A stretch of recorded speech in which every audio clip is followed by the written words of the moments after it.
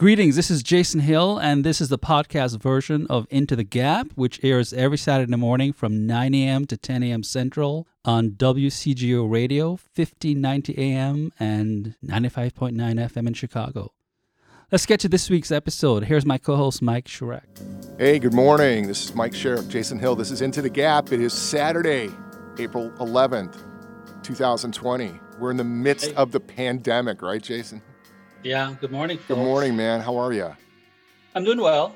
Yeah, how's life out in Elgin?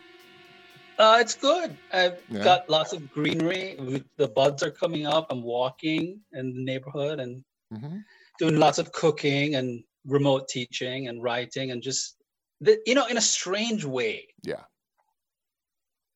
I don't mean to sound, this is going to come across the wrong way, but it almost feels, I'm 54, almost 55. Yeah. I grew up in Jamaica where things were slow paced and it feels like this is my natural, and I'm a very driven person, but it almost feels like this is life as it should be. Less hurried. Yeah. A lot of quiet. Yeah. A lot of silence. Yeah. Time for contemplation. Yeah. It fits my natural rhythm of how I function, which is contemplative, work hard, but not maniacal and not tense. Yeah. Yeah. I think that's I think that's kind of a shared experience, especially outside the urban environments. Yeah. I think when you get out, like I live, just south of you now, probably about 35 miles out in Naperville, and it's kind of the pretty wide spaces, and it's a pretty peaceful experience out there right now. Yes. And yeah, there's not a lot of traffic, not a lot of noise, and also not a lot of upset. Other than everyone's kind of wondering like, when is this thing going to open up? What is the new reality going to be? I think that's the biggest question: is what is the new reality going to be? Right. And the answer I tell everyone is the new reality is what we're dealing with right now. This is the reality. This is reality. Right. And it's not the way it's always going to be, but this is what it is. So. Right. Yeah, man. It's also Holy Saturday. It's Easter weekend. So yes, tomorrow. Yes, tomorrow's Easter Sunday. I'm going to cook a big ham. Everyone's into the whole ham thing, man. I'm not. Well, that's cultural. I mean, I'm Jamaican. Okay. We start celebrating from Holy Thursday. Yeah. And then Good Friday would be fish, and then Saturday would be soup, and then Sunday would be ham, chicken, and roast beef. And sounds. When this gets over, I want to go to Jamaica with you and learn how to do Jamaica the real way. Yeah. Like every time I went to Jamaica, I went to like one of those all-inclusives and was afraid to get out into Jamaica because of all the stories you heard, So, I'd score pot and sit on a beach and smoke dope for 3 or 4 days and then go home. That's Jamaica. It was 83 degrees and beautiful, but I didn't experience Jamaica. And they're not gonna mess with you. No, of course not. Nobody messes with me. But it's just no, they don't. I mean, I don't get messed with. Because I'm making jokes. Who messes with someone who makes jokes? Nobody. Yeah. Right? No, it's fine. You have to just be careful. No. Not wander out at 4 o'clock in the morning and so on. No. Dude, I'm never, except for like I was telling you, on Tuesday, a couple of people I knew passed away.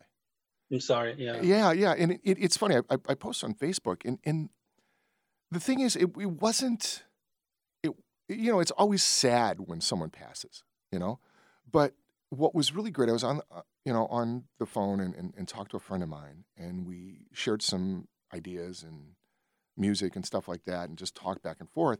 And what was really interesting, because I stayed up all Tuesday night, which I never do, is I had this experience of going all the way through the grieving process.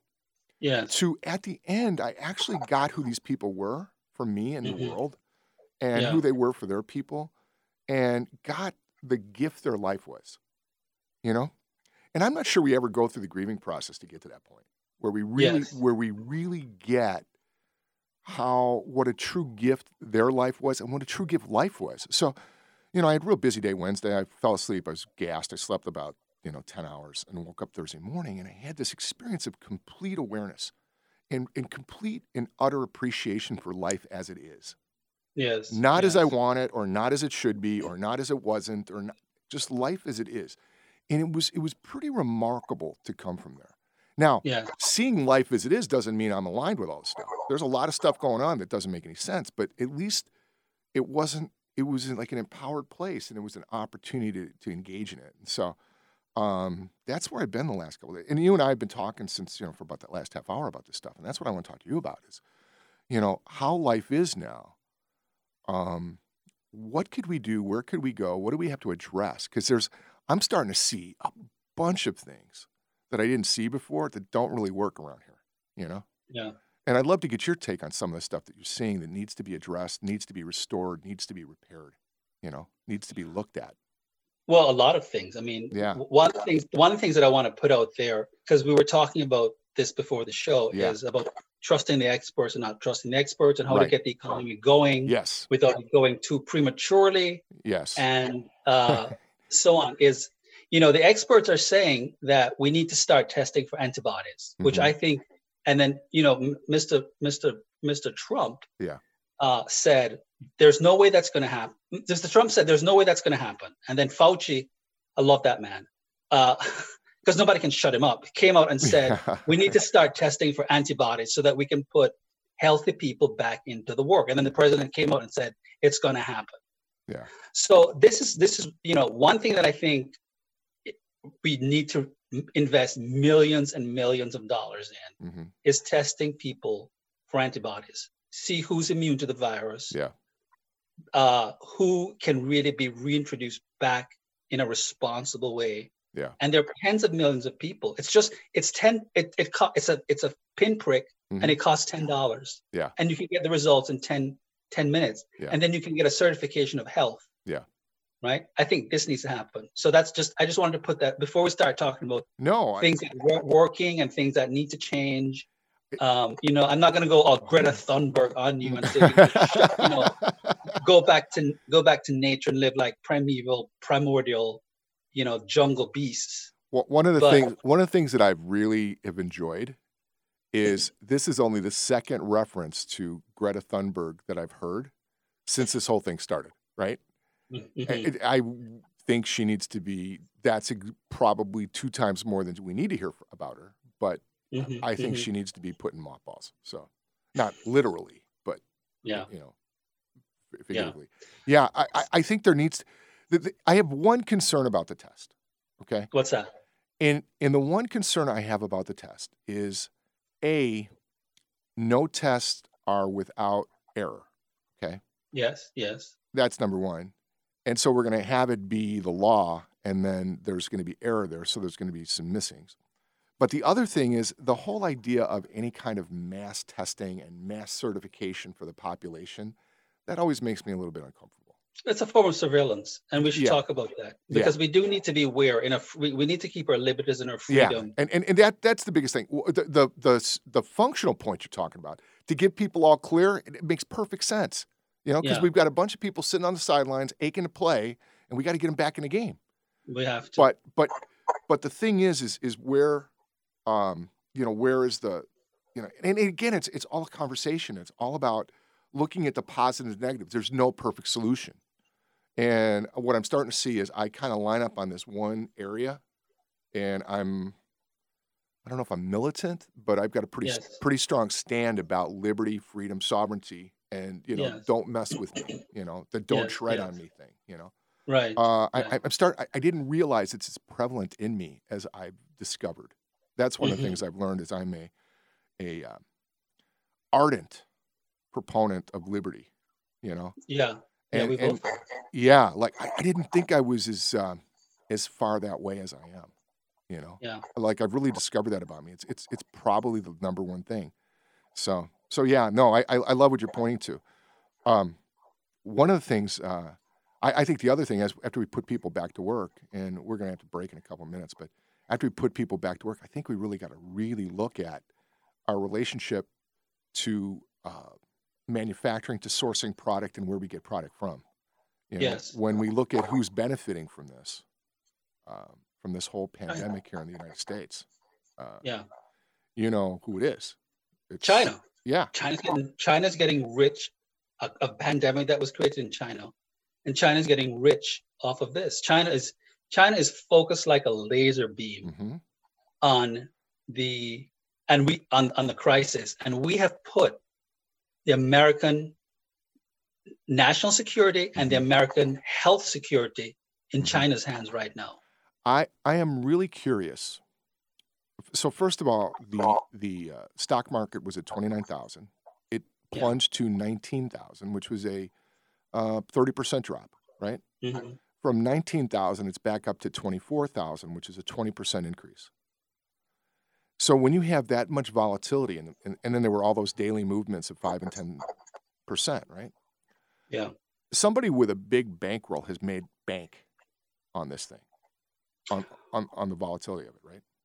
Well, I told you a couple of weeks ago, and it wasn't from the New York Times; it was from the Wall Street Journal and from other. When those 4 senators had sold off their stocks, which was just 4 senators. Jason Hill here, and I want to let you know that you're listening to the podcast version of Into the Gap, which airs every Saturday from 9 to 10 a.m. Central on WCGO Radio. Tune in live from 1590 a.m. and 95.9 FM, the Smart Talk app, TuneIn, or WCGORadio.com. The podcast is available from Apple Podcasts, Google Play, Stitcher, Spotify, TuneIn, and iHeartRadio. Find it, rate it, and subscribe. If you'd like to get in touch about the show or inquire about sponsorship opportunities and rates, please reach out to my co-host Mike at mikeshurek@gmail.com.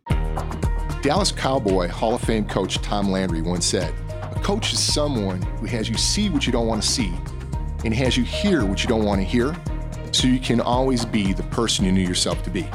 Hello, I'm Mike Sherrick, founder and president of the Mike Sherrick Group and Mike Sherrick Coaching. We are an executive coaching and leadership development organization with offices in Berwyn, Illinois, and Oshkosh, Wisconsin. Successful organizations begin with the self-awareness and authenticity of its leaders, and in today's world, we are all leaders. If you or your organization has a big vision, or you know there's another level you can go to, please give us a call at 630-643-6336. If you're one of the first 3 people who call us today, you will be eligible for a free IMX leadership assessment and debrief, a $550 value, free to you and your organization. So give us a call at 630-643-6336 and take it on. Hey, we're back. This is Mike Sherrick, Jason Hill, and this is Into the Gap. Jay, do you know who John Prine is? No. That's who's playing. I like it. He's awesome. He's the American folk singer from Chicago, and he passed away this week. So from COVID-19. So we're going to. Oh no. Yeah. He had a really compromised health system. He had suffering from cancer, and he was down in Nashville, and he passed away at Vanderbilt University Health Center. So yeah, he just passed away this week, and so I asked Randall to tee up some John Prine throughout the show because he's freaking awesome.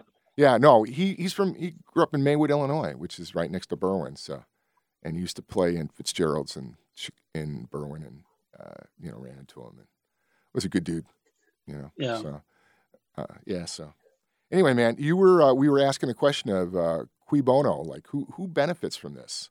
Yeah, I mean, let's be clear. Yeah. When the story broke about those 4 senators. Yeah. Selling off their stock. Who I hope when this is all taken care of are impeached and tried for treason. Yeah, I hope so. I mean, it's scandalous, but a lot of them, hundreds, thousands of Americans were selling off their stocks, and the report was that China was buying up these stocks as well as buying up a lot of the world's gold. Yeah.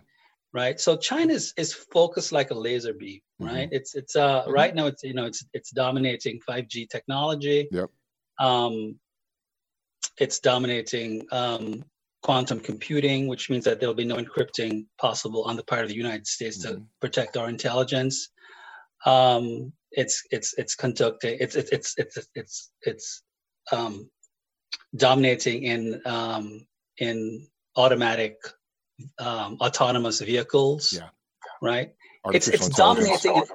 Artificial intelligence. It's dominating in a lot of spheres. Yeah. And you asked the question, what do I think? What wasn't working, and what is working, and what should be done? And I think part of the solution is that we have to really ask ourselves who we are as a nation. we're not like Sweden and Canada, who pride themselves on not having an identity. Right. Trudeau says part of what makes Canada great is that we don't have an identity. And the Swedish Prime Minister says part of what makes Sweden amazing is that the Muslims that are coming in will shape the new Swedish identity. We just consist in folk songs and dances, right? We are, as Americans, we have to admit that for the last couple of decades, we have predicated our much of who we are on crass materialism, right? And what I think, we've said this on the show before, and I can't reiterate it anymore, is that a healthy dose of patriotism and respect for the manufacturing vectors of this country, the supply chain, the American workers, who's emerging as heroes in this country, not celebrities, not politicians. It's the grocery store workers, it's the construction workers. I'm looking out the window and people are laying out fodder and stuff to make, what do you call it? What is it called? I don't live in a suburb. I'm a city guy. What is it called? Is it solder? What is it? Sod? Laying the sod? Sod. Yeah, sod. Yeah. Sod. Yeah. Oh I'm a city slicker. I live in concrete, right? Yeah, that's right. But you see what I'm saying? Yeah. And they don't have masks on. No, you're talking about the landscape guys. The landscapers, landscape contractors out there. I know they're everywhere, man. Yes. These are the people that we need to celebrate, and we have sold our souls to this crass materialism. Yes. And these people, right, who the elitists, including the academics and the politicians and the bourgeois members of the Republican and the Democratic Party, have sort of had a kind of mild contempt for while speaking the political speak. Well, we've got to celebrate these people. Jay, it's really interesting being old enough to remember the 60s, right? And remember what life was in the Midwest in the 60s, right? The neighborhood I grew up in, the majority of the families, the fathers and some of the mothers, but definitely the fathers, worked at a company called International Harvester. And there were 7 manufacturing facilities in the Chicagoland area. And what International Harvester made were tractors and farm equipment. And they were basically John Deere's competitor, right? Yeah. And they've since morphed into Navistar. They went through a reorganization, and Navistar is it. And what Navistar makes are trucks, which Harvester did too, and diesel engines, but they no longer make the farm equipment and the tractors.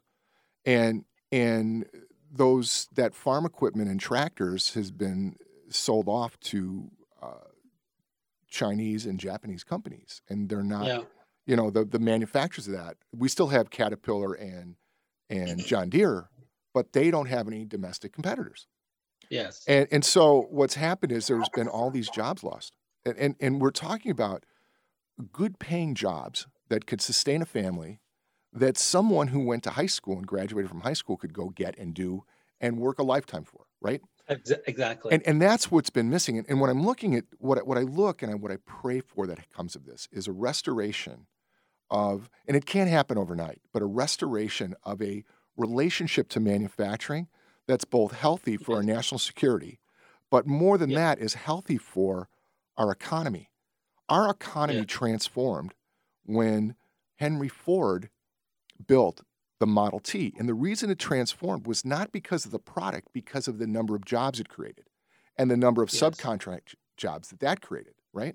So when you have a manufacturing plant like a Ford plant, you've got tool and die plants and stamping plants and restaurants and hair salons and doctor's offices and dentist office and building.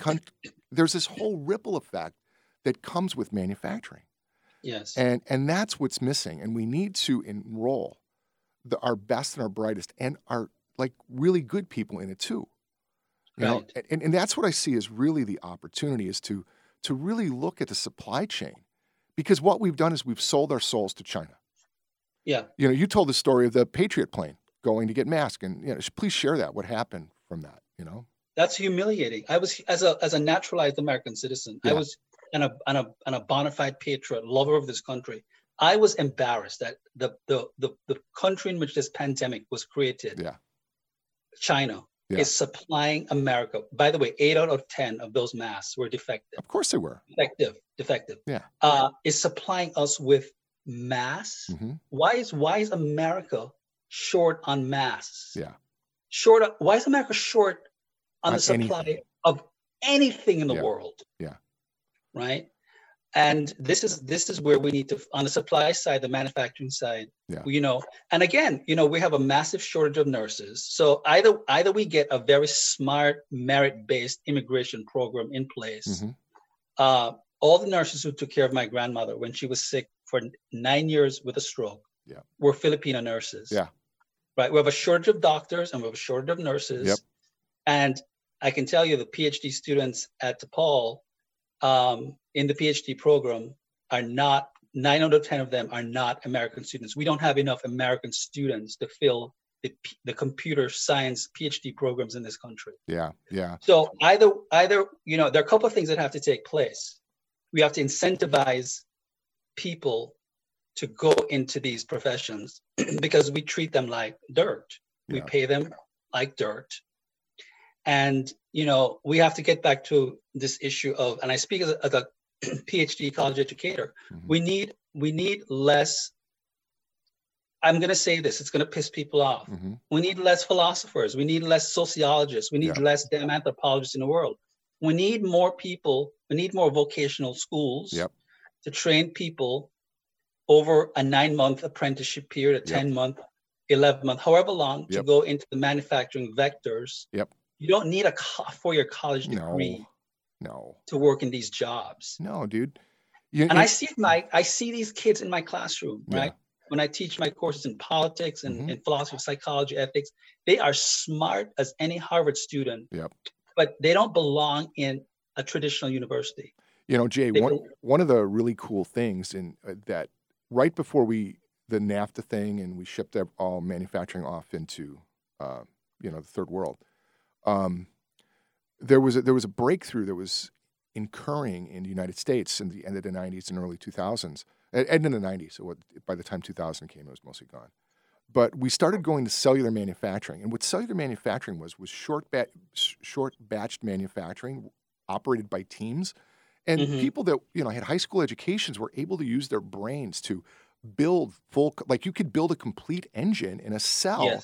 And ship the engine out. It wasn't a big assembly line. And what that allowed for was a customized engine. So you could order an engine online or call them up and tell them what you want. And they could build it. And it could be put in your car. And it would be like a 3-week from order to delivery, not like 14 months like it used to be, right? And it picked up and created all this flexibility at not a lot of cost because you were using technology to assist the human element, and then the humanity could put it together, and they would come up with innovation, and it was in this incredibly vibrant environment. Yeah. But because you ask like what happened, one of the things that's happened, Jay, is all the money that corporations have made. They take that money and they buy back their stock. They don't put it in a shelter. That's right. They just buy back their stock to increase the shareholder equity, which is usually a relatively small number of people. And so I think what we got to do, too, is we got to look at our tax policy around corporations.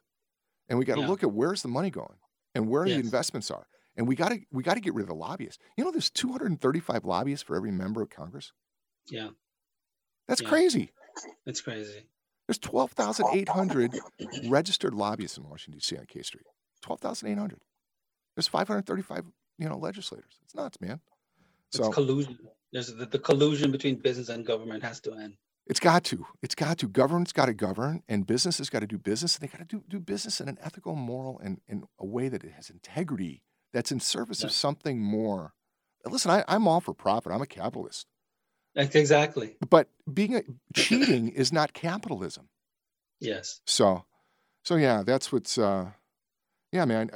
Thanks so much for that because the whole idea of the Patriot airplane going to China to pick that stuff up is just gagging, But and you remember how much time do we have left before we go to break? Because there's one point I want to bring up about a kind of capitalism that used to be almost paternalistic and benevolent back in the 50s when Johnson and Ford and used to send their workers home with truckloads of oranges and let's care talk packages. We got to take a break. Let's talk about that when we get back. I want to talk about this paternalistic approach to capitalism. Hey, we're back. This is Mike Sherrick, Jason Hill. This is Into the Gap.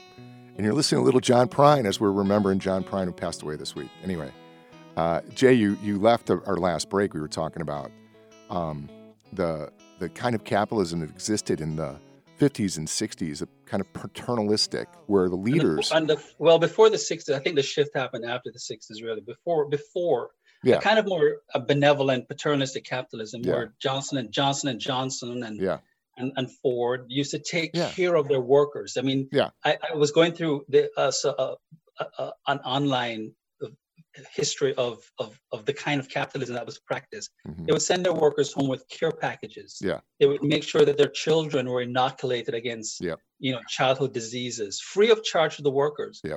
So there was an ethic of care. And I think what has happened is that in late stage capitalism, I think that with the transfer, capitalism becomes so mobile. Yeah. With the transfer of capital, communities have become obsolete. Yeah. And when communities become obsolete, we lose touch with each other as human beings. Yeah. And a kind of, as you said it, a kind of narcissism, a kind of survivalist code supersedes a sense of community and a sense of an ethic of care for our fellow human beings. Yeah. And this is what has happened. And I think we need to also, when this whole pandemic is over, rethink what does it mean to be, what does community mean to us? Yeah. Jay, when you're bringing this up, I'm thinking, so I grew up, I talk about it all the time. I grew up in Berwyn, and so many dads worked at International Harvester, like you're talking to, right? So there was this shared understanding of how things were. If something happened at the plant, if somebody got hurt, everybody knew about it.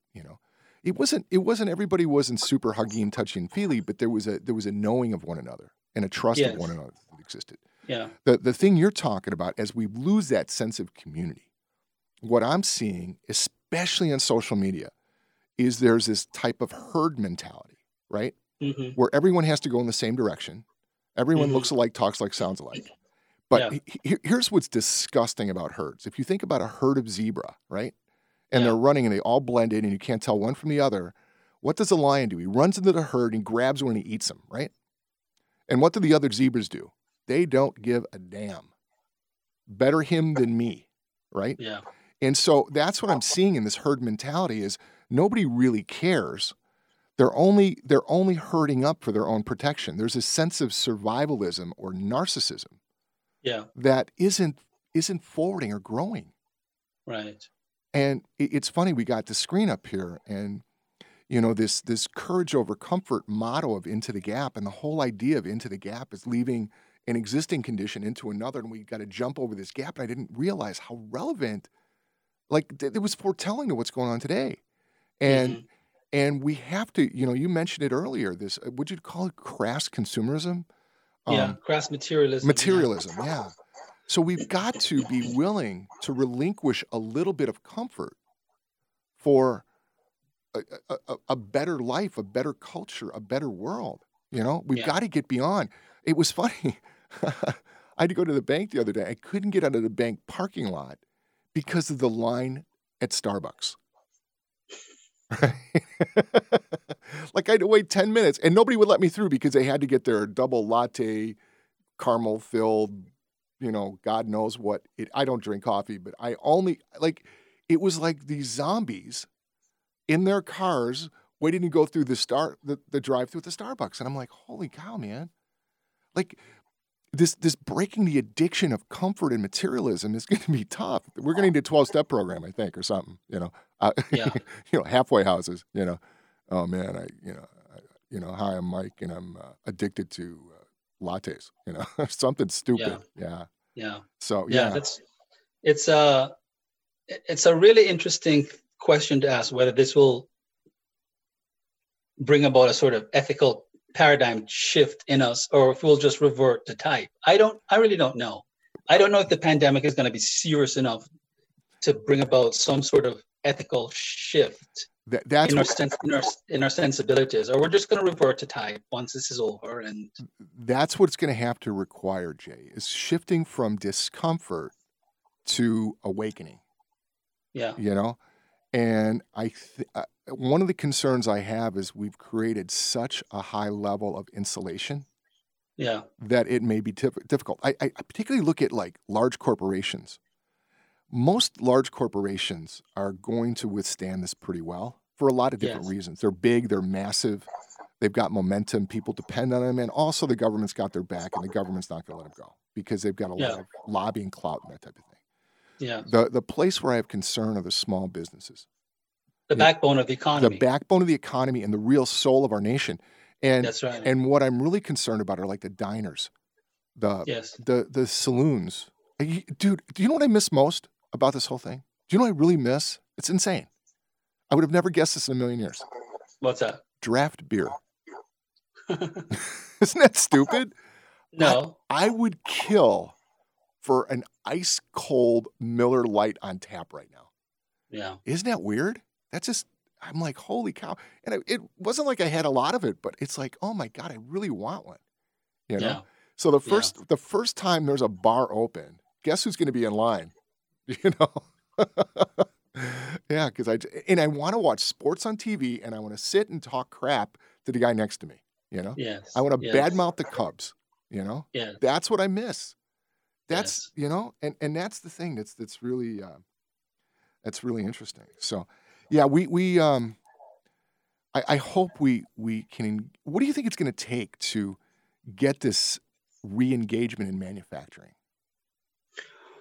Well, more shortages, more suffering, more people dying.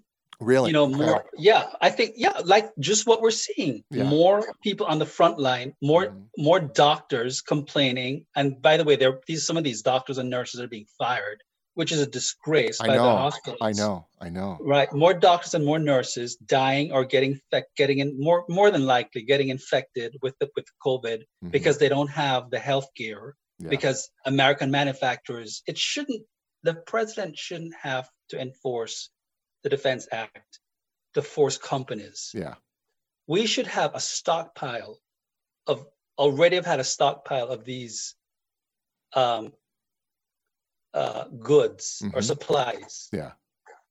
I mean, I think so. What is it going to take? It's going to take people looking at what's happening in California. You know, up to 19 million people have filed unemployment. The food lines in California, food lines for people who are hungry, who don't know where their next meal is coming from. One woman said she was in line since Wednesday.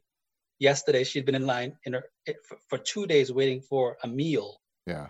The images of those images are haunting images in the United States of America. Yeah.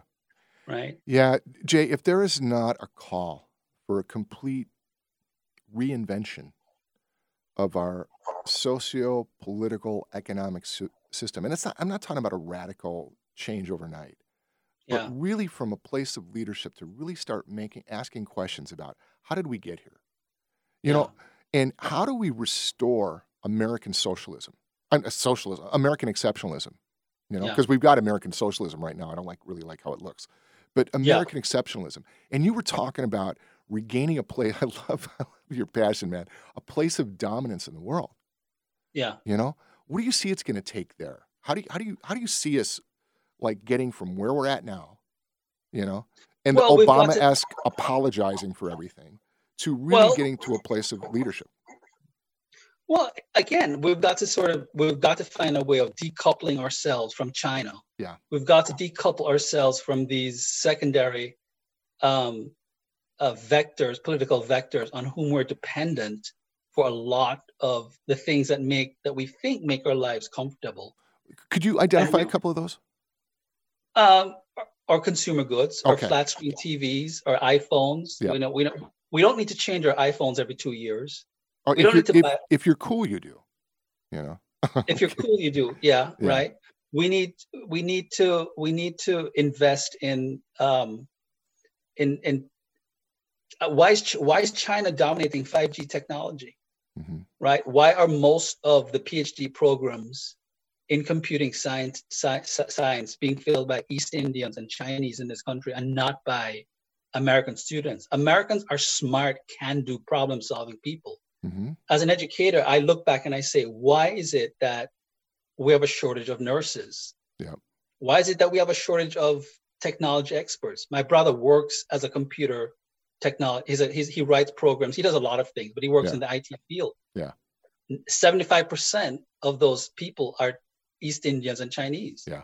What's keeping Americans from occupying these fields? Most of them at my university, they're going into finance. They're going into, they want to be hedge fund managers. Mm-hmm. They want to be lawyers. Mm-hmm. We have to rethink the soul of who we are as a people. Mm-hmm. And again, one of the things I like about the show is that I get to talk about something that most people, looking at my background, mm-hmm. wouldn't think that I would want to talk about, which is the working class, working Americans. Right. That we need to start opening up more vocational schools and get rid of this elitist idea that the only way to upward social mobility is through a 4-year college degree. Yeah. This is a bunch of malarkey. And I speak as a university professor. Mm-hmm. But I think in the division of labor, work can be done on multiple lines. And the idea that we're going to just track all these high school students into a 4-year college mm-hmm. Field is pure madness. There's so much talent that is being wasted. A lot of these kids need to be going into the manufacturing service track. Yeah. That don't require college education at all.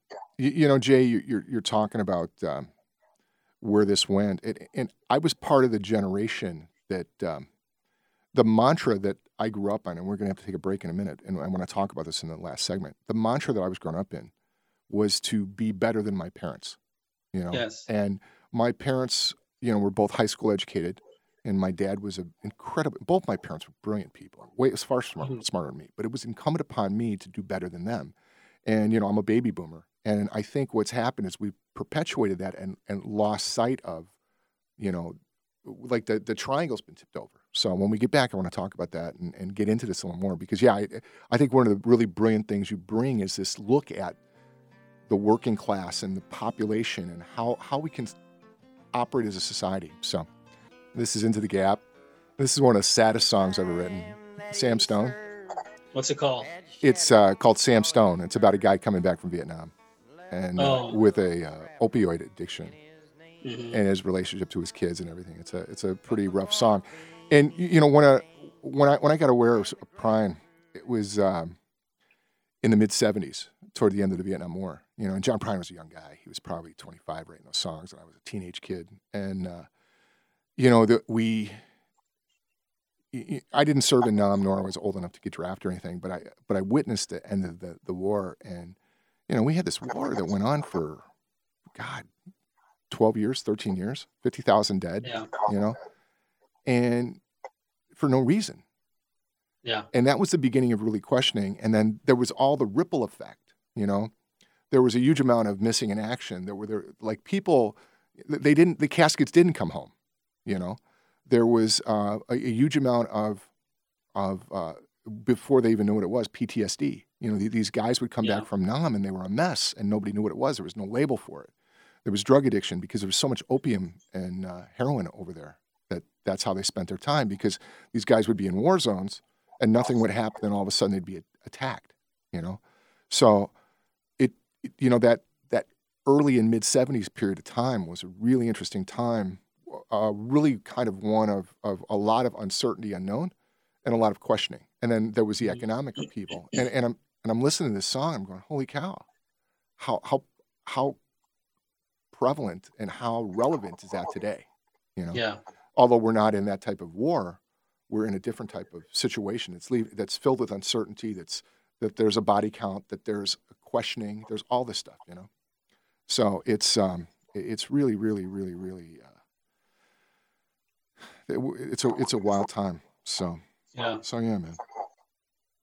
So yeah, thanks for the conversation, man. This has really been. I hope people listening are thinking and enjoying this as much as I am, because this is really starting to. I don't know if it's answering questions as much as questioning answers. Well, it's like the experts we were talking about. We can't expect them to be infallible, and we can't expect them to have all the answers. And part of what this pandemic is teaching me as a writer, as a philosopher, an academic philosopher, as a professional thinker, is a little bit of humility. Is like to say, I don't know. Yeah. I don't know. I don't know. We don't know how this virus is going to go. We have to take a sort of agnostic position sometimes and say, but that doesn't necessarily mean that we lapse, which is my fear, Mike, that we lapse into paralysis and inaction. No. That's what our conversation about before the show was. When I was sitting out in the parking lot, we were talking. We kind of had a differing point of view, and what I noticed in our conversation there is I've got this incredible bias toward action. I've got this ready, fire, aim kind of mentality. Let's go just do something and we'll figure it out, right? That is not the mentality of a professional thinker or philosopher, It's different. I think I like to think I like to think before I act. Yeah. And I think in a pandemic, acting with your gut and acting with instincts is not always the best course of action. Sometimes in a crisis situation, you just got to go slam on. You don't have time to think. Right. You don't have the leisure of like pondering and thinking. But I think in the time of a pandemic, one has to think strategically. One has to think clearly. Yeah. And that's what I was saying. That's why I brought up the issue of antibodies. No, I want to say something before we close out. That we have to also think when we talk about the experts saying, let's think about antibody testing and putting back into the workforce, which I think is a very thoughtful, rational way of approaching this issue. Yeah. The flip side of that is that we have to be very careful. We are already a heavily surveillance society. Yeah. We don't realize since 9/11 how much, and with Google technology and iPhone and Amazon and so on, how much of our data is out there. Yep. And how much we're tracked by the government. We've given up so much of our freedom and liberty in the name of security and comfort, that the flip side of this is that we're just going to lapse more and more into a more surveillance state and give up more of our freedom. Yeah. And that's the road to fascism. And that's the road to authoritarianism. Yeah. And Jay, and we talked about this too. One of the things that I didn't realize how passionate I was about my own personal sovereignty and freedom until this whole thing started showing up. I mean, I was kind of like in a down low, whatever those guys are called. I'm not quite a militia member, but could understand where the thinking came from. And I'm really, one of my real concerns about this thing has been the abdication of liberties, and the lack of resistance in doing so. Okay, sure. You tell me to stay at home, sure, no problem. I can't go to lakefront, sure, no problem. All it's going to take is a cop driving by and say, get off the lakefront, everyone clears. That's it? Really? And not that I'm calling for civil disobedience. And what I'm also calling for is people be responsible for their health and well-being and as it affects other human beings. That's what I'm, but, Lori Lightfoot is, stepped across that boundary 1 million times. And I get it's well-intended, but there's no questioning. And that's where this is where I think there needs to be conversation. There needs to be, give and take. I'm not advocating one or the other. I don't know, but I'm very, very leery of the continuation of the giving away of liberty for our safety and our comfort. Right. I don't want to live in a luxury prison. That's right. That's really what I don't want to live in. So, so that's really the really interesting. One thing I wanted to ask you about, what do you think about Bernie dropping out? Well, he needed to drop out. I think, I mean, it was just ridiculous for him to stay in the race. He preached a message of socialism, and it shows you how fickle these young people are. God bless them. God bless. I love them. These are my kids, right? I have no biological kids. I teach them. I've been teaching for 24 years. Yeah. But they go to his rallies and they rah rah rah. We want free education. We want socialism. Yeah. But when it comes to standing in these long 4-hour lines, they don't turn up. So the country said no to socialism. Yeah. And I knew that was going to happen. It's not in our political DNA. Yeah. We're not a socialist country. Yeah. And it was time for him to drop out. What I find more interesting is that how fickle the Democrats are. Oh my God. They now want Cuomo to be 54% according to the New York Times yesterday, 54% of registered Democrats want Biden replaced by Andrew Cuomo. Andrew Cuomo. Yeah, that's beautiful, isn't it? So that's going to be interesting. I hope it's going to be interesting. I'm really looking forward to the Milwaukee Democratic Convention, because here's what I know about Democrats. Given all the advantages in the world, they will screw it up. They will completely screw it up, and they will make a mistake, and we will have 4 more years of Donald Trump, and then we got to deal with that. So, well, it's hilarious. I'm interested in seeing who Biden is going to pick as his running mate. Whoever they pick, they'll screw it up. It'll be a mistake. It'll be a mistake. Because it's right now it's one of 3 people, and all 3 of them are incredibly flawed from the standpoint of really coalescing and bringing people together. Yeah. Because I was even a big fan of Amy Klobuchar, but she said a few things in the last week or so that I'm like, oh, Amy, please, this is when you should stop talking. Yeah. But so I don't know I don't know what it's going to be, but it's going to be hilarious. It's going to be when this thing comes, when we start loosening up, there's going to be some funny stuff that goes on. That's what I'm going to bet. There's going to be some. When I talk about leadership and action, I think I have been impressed with Andrew Cuomo. Yeah, he's done a great job. So, well, kids, we're done, man. This went quick today, Jay. Yeah. Everyone, be safe out there. This is Mike Sherrick, Jason Hill. This is Into the Gap, and we'll talk to you next week. Thank you so much. Next week. See you. All right. Bye.